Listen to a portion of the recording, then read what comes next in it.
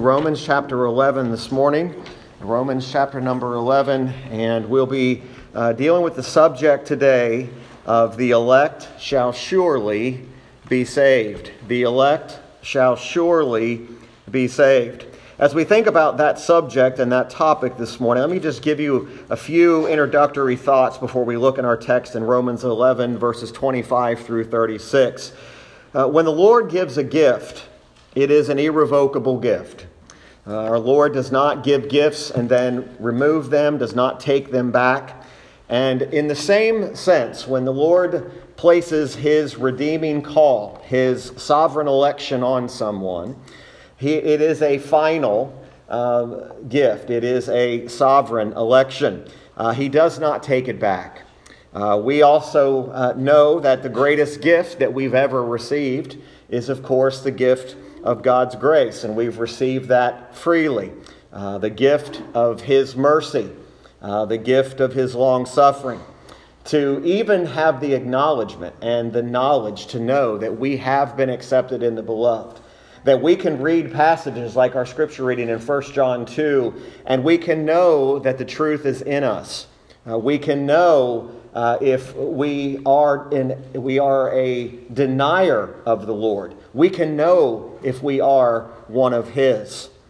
Now, we understand that once we've been adopted into the family of God, there is no circumstance in which we can do, there is no change in which God will make that He will revoke that sovereign gift. Even when we disobey, even when we displease the Lord, and even when we do those things, we find the love of God being poured out on us by His chastening correction of us. Don't ever view God's chastening as a punishment, but rather God's chastening is a gift. It is the Father who loves His children who chastens His children. An earthly parent who does not correct their children, you are not demonstrating love to them. You're actually showing the exact opposite of them. To buy into the philosophy of the world that simply says, let children be children, they don't need to be corrected, let them make their own choices. They will certainly do that, and they'll make the wrong choices. The chastening of the Lord is also a gift. But in the same manner that God did not just make promises to you and I, He made promises to the Bible characters that we are so familiar with. We're familiar with Abraham. We're familiar with Isaac. We're familiar with Jacob. He called them and He gave them gifts. And those were not to be revoked either. And those covenants in which were given to those men and were promised under those covenants today are still in effect. God has not revoked them. And so we can certainly say that the sovereign election of God is always final. Now, we've been looking in this text in Romans 11 about the blindness of the Jews and how God is using the blindness of the Jews to call Gentiles unto Himself. And we've learned through our 6-week study up to this point regarding Romans chapter 11 that the blindness of the Jews is not full and final. In other words, all Israel is not going to be blind. There are elect in the nation of Israel. Now, I know it's become a popular way of thinking over the years, and I think this is very sad.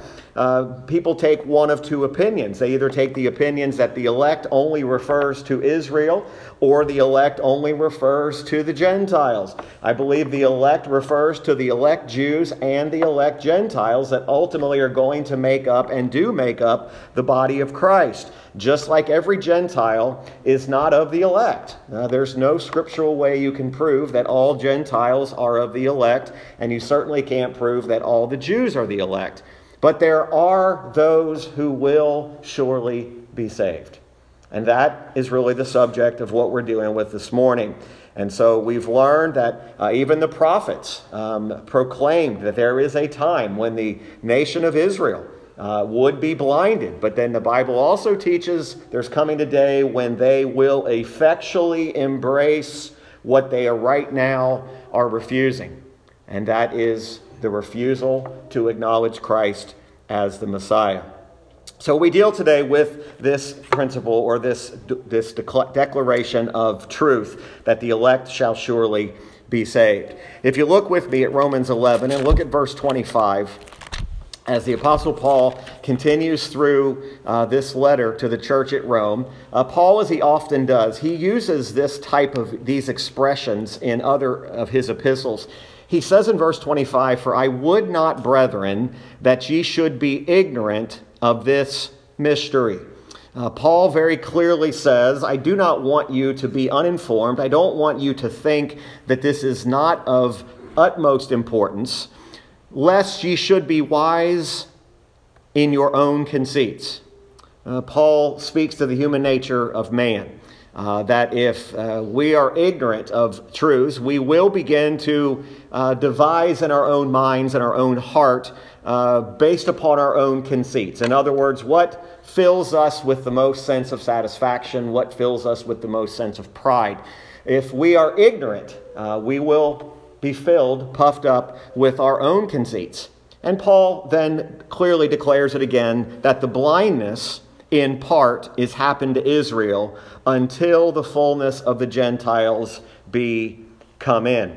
So very clearly here from this passage, we can see that ultimately that the Jews, there will be Jews who will be converted to faith in Christ. Not faith in being a Jew, not faith in being of Israel, but faith in Christ. There has always only been one object of faith, and that's Christ himself. Israel is not saved because it's of Israel. Paul has proven that throughout Romans chapter 11. But it is also true that when we read this passage, let's go on and look at verse 26, "And so all Israel shall be saved." There have been great numbers of people we would consider biblical theologians who have struggled with that phrase, "and so all Israel shall be saved," just like we use in other passages. All is not meaning universally. All may be in a particular people group. It may be in a particular individuals that we're speaking, or as a nation. And so he says, all Israel shall be saved, as it is written, "There shall come out of Zion the deliverer, and shall turn away ungodliness from Jacob.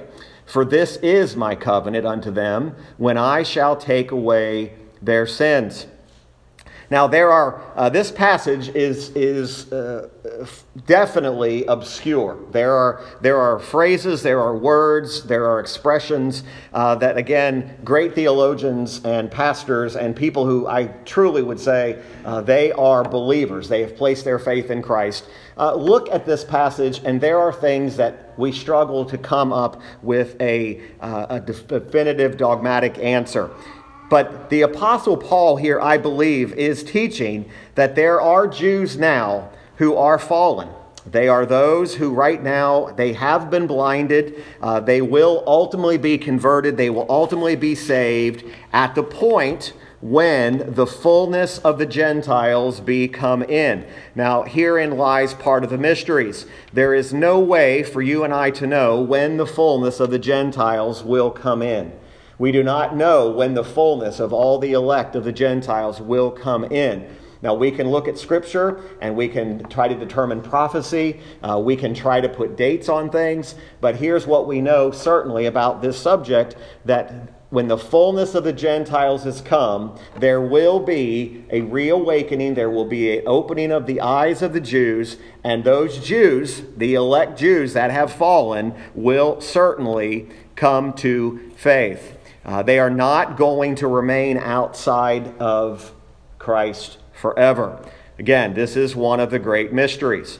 So that leads Paul to say, "So all Israel shall be saved, for this is my covenant, when I shall take away their sins." Remember, the Old Testament law was never intended, nor could it ever take away sin. All the Old Testament law did was increase our guilt. All it did was continue to show us how much we need a Savior, how much we need a Redeemer. Because the law couldn't save us. The law couldn't save the Jews. The law could not save anyone just by simply keeping it or their attempt to keep it. So the power of man could never take away what Paul is saying there at the end of those verses. It could never take away sins, verse 27. But he says, this is my covenant. It is he who will come as a result of the covenant that will take away the sins, and that is Christ himself. The covenants were meant to point man to Christ, not just the Gentiles, but to point even the Jews to Christ. To say that there's one way of salvation for Israel and there's another way of salvation for the Gentiles is to corrupt the text.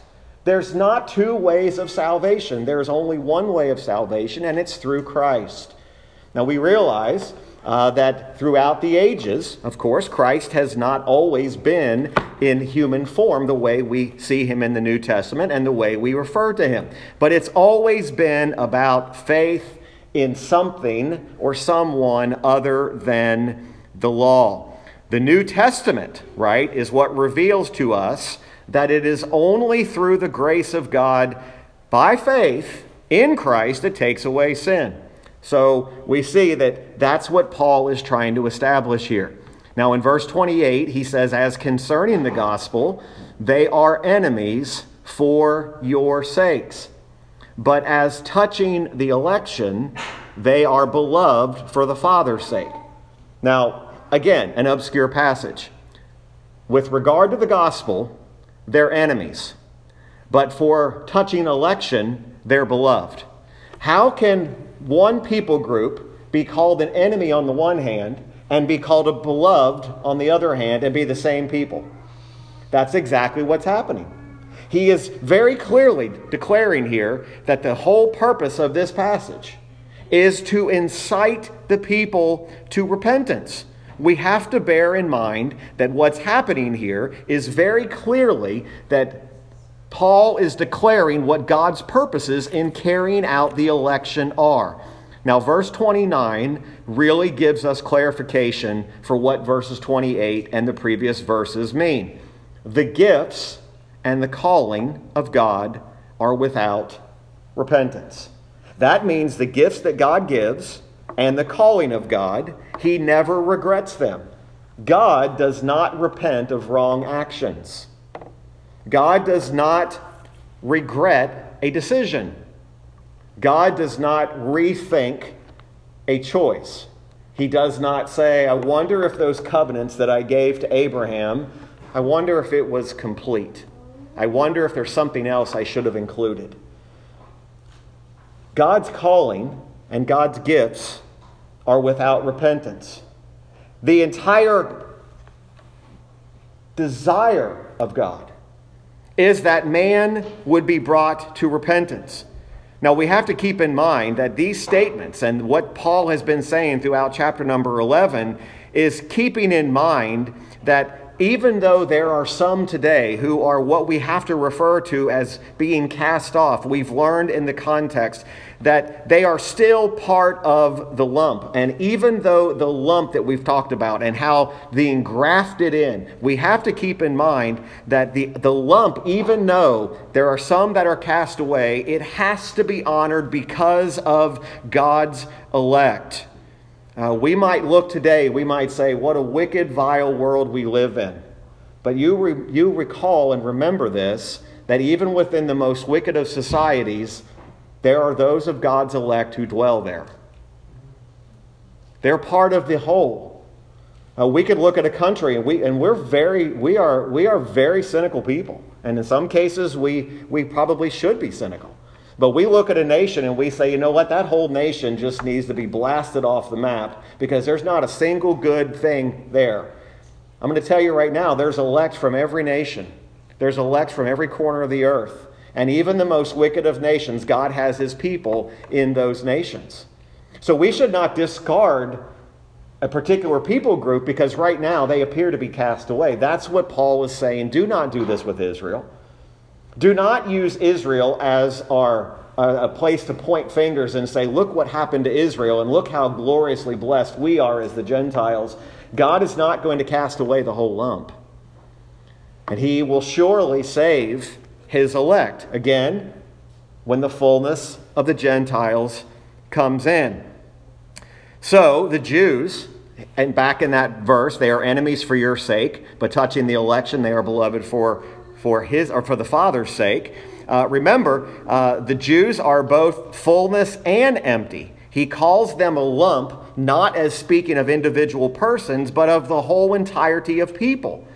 Okay? The whole entirety of people would be an example like saying the United States is a Christian nation. That doesn't mean every American citizen is a Christian. Just like it doesn't mean that all of Israel, ultimately, every single individual is going to be saved, but that the lump, the elect within that nation, there are God's people. No matter how cruel and vicious the United States of America gets, God will always have his elect in this country. There will always be God's people. Just like there are people who right now, in the nation of Israel, they may be blinded. Right now, they may seem to be cast away. But we should not toss out Israel as if God has now changed his plans. We don't have the gospel without Israel. We don't have the grace and faith and the knowledge of the law without Israel. We do not cast Israel out. But yet there is this mystery about how can they be the enemies, but also can they be the beloved? That's exactly what he's dealing with here. The word enemies here, and again, I'm not a language scholar. I've never claimed to be. This is just doing research from originals. And the word enemies here, almost unanimously by people who do know the languages, say that the word enemies here has to be taken in a passive sense. And what that means is that if it's in a passive sense, that means they deserve to be hated. Right? They deserve to be hated. God, again, this is where our own conceits begin to rise up. God hates them so that they are hated by the apostles and all who are of God. Okay, now we're given the opposite term, which is beloved.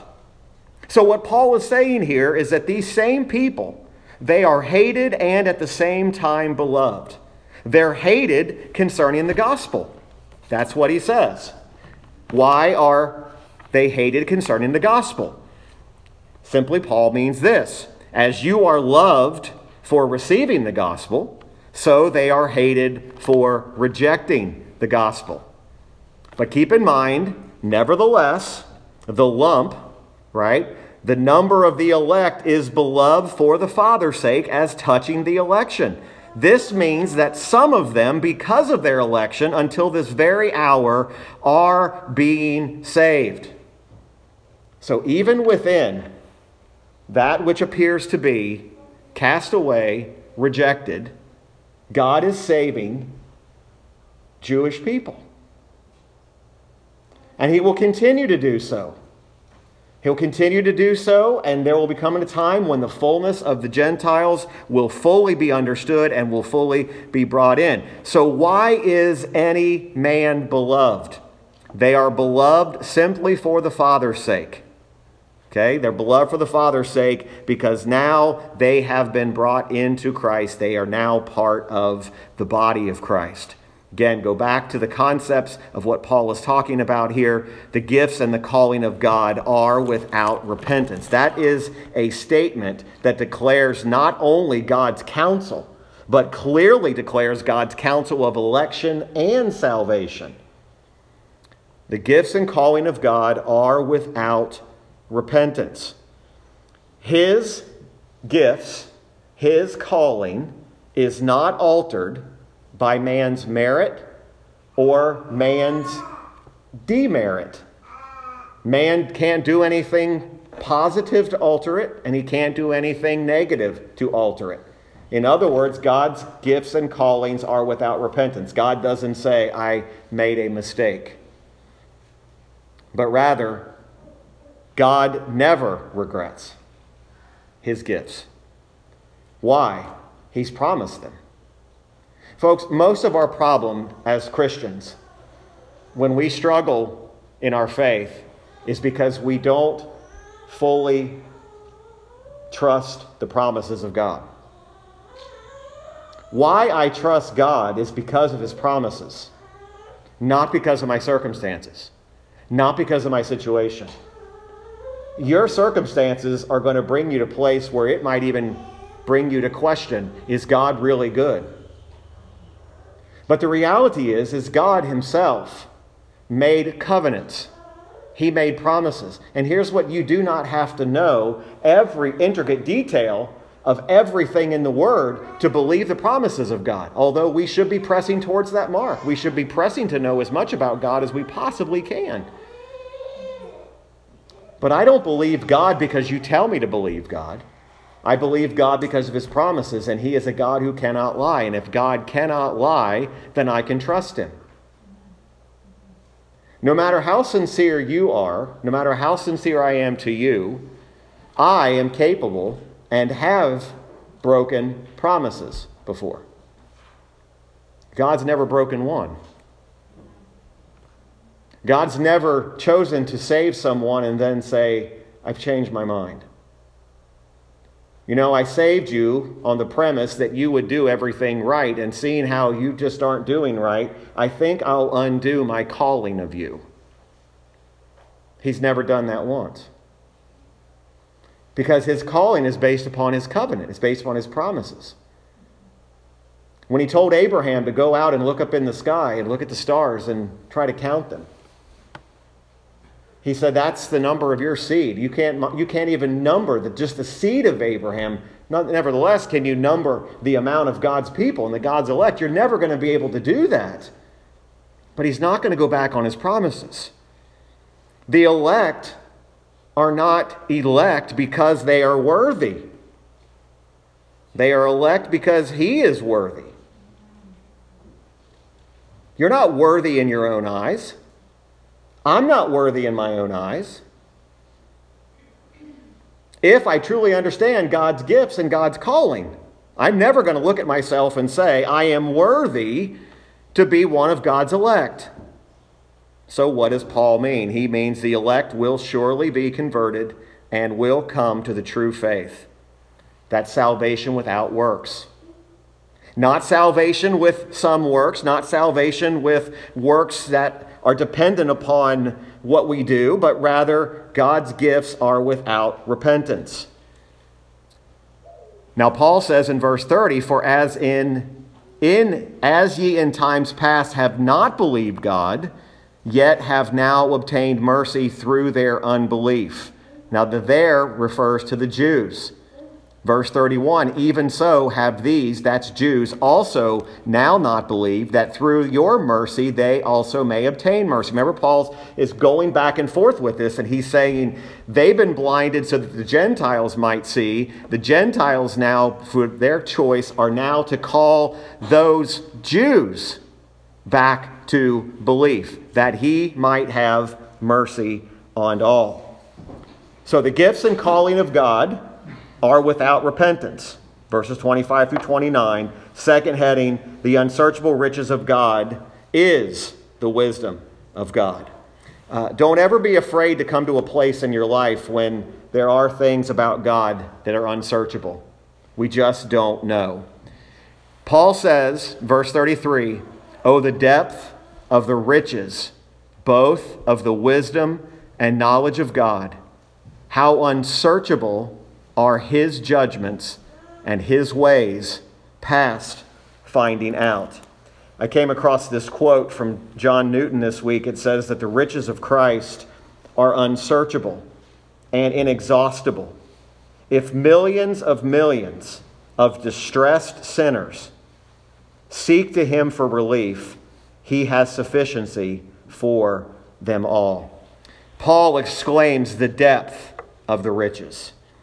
This exclamation of Paul is to remind us of the fact that in all of these conclusions, verses 25 through verse 32, and even going all the way back to the beginning of chapter 11, there are still things that are still hidden and too deep for us to understand. There's just no way we're fully going to understand them. And I know in our thirst for knowledge, our thirst for thinking we must know it all, there are those things that are still hidden from us. Again, look back at verse 25. Until the fullness of the Gentiles be come in. I would warn you about being dogmatic about when that is. Or, verse 31, that they also may obtain mercy. Verse 32, that he might have mercy upon all. These are conclusions that are deep. These are conclusions that are hard to come to a understanding of what he means. Because these sentences suggest to us that God, even in his sovereignty, he permits evil to take place in order that good and his purposes come about as a result of it. When someone says, why is there so much evil in the world? Why doesn't God do something? Because you need to keep in mind that even God's permission of evil, his good is coming forth out of it. Even through the unbelief of the Jews, good is coming out of it. This is why Paul says that these riches are unsearchable. God, how unsearchable are his judgments and his ways past finding out. I've quoted that verse to people before and said his ways are past finding out. And they say, yes, but. Look, this is what the scripture says. Unsearchable are his judgments and his ways past finding out. His decrees, his plans, and his divine nature is past us being able to find it out totally. Again, no matter how educated we become, we need to remember there are things we do not understand about God. It is a foolish man who seeks to know things that are unsearchable, things that are unknown. The correct distinction is really shown in what Paul says. He says the depth of the riches both of the wisdom and knowledge of God. There is a distinction between wisdom and knowledge. Wisdom is pertaining to the contemplation of eternal things. Okay, so when we talk about wisdom, it's based upon our contemplation of eternal things. It's based upon ways that are unsearchable. But when we talk about knowledge, knowledge is based upon the study of temporal things. Okay, so things that are of God's knowledge and of God's wisdom, we can neither see them or understand them except through faith. And that's what Paul has in mind here as he finishes this particular chapter. He says, for who hath known the mind of the Lord? Or who hath been his counselor? Verses 34, 35, and 36, this final heading really is a doxology of sorts. It's a doxology of glory. It's the glory that is due unto God. Paul very clearly says that this knowledge and this wisdom is something that is, in its entirety, something that is unsearchable. It is God's wisdom which views things in perfection. Do you realize what God saw? God saw it before it was ever created. We only see what's created. God saw it before it was created. Your election was before your creation. Your mind is never going to be able to grasp that in its entirety. You were saved before the foundation of the world. You were saved before the world was even created. You were saved before Genesis 1. How can that be? How can we now, as Paul says in Ephesians and even in Colossians, how can we be seated in heavenly places with him right now, but yet be here? Those are mysteries. Those are things that are not acquired by knowledge. There are things that are eternal wisdom. It is God's wisdom which views all things before their existence. He views them above their existence, and he views them in their existence. Right? God has perfect knowledge. He has perfect wisdom. What does that mean about a sovereign God? It means that God knows all things, even outside of himself. Now think about that for a minute. How can someone know all things outside of themselves? And yet that's exactly what God knows.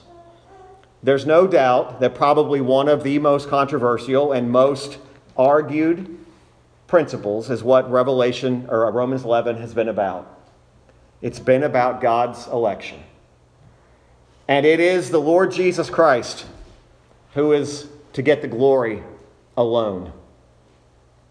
It is to his glory. He is worthy of all of our worship and all of our praise and all of our adoration. His works, His knowledge, His wisdom. We're not to take any glory for ourselves. We're only to give glory unto God.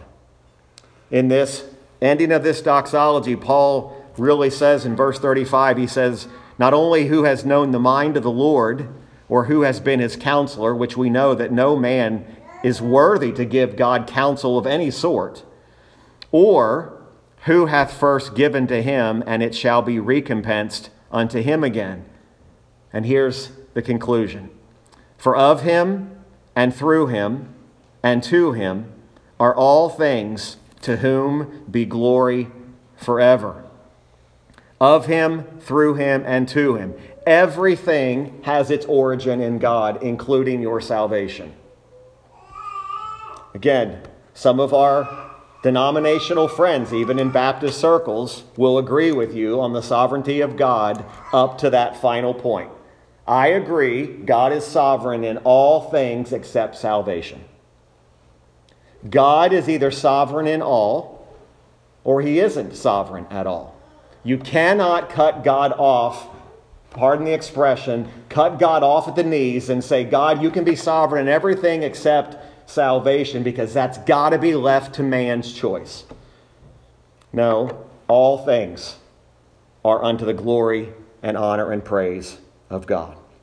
So as we conclude this chapter, I hope we do see the beauty of not only Christ, but the beauty of the doctrine of election, but even this great promise based upon the promises and covenants of God that the elect shall surely be saved. Let's conclude by singing the hymn, familiar hymn. We all know the hymn, can probably sing it without our hymn books today.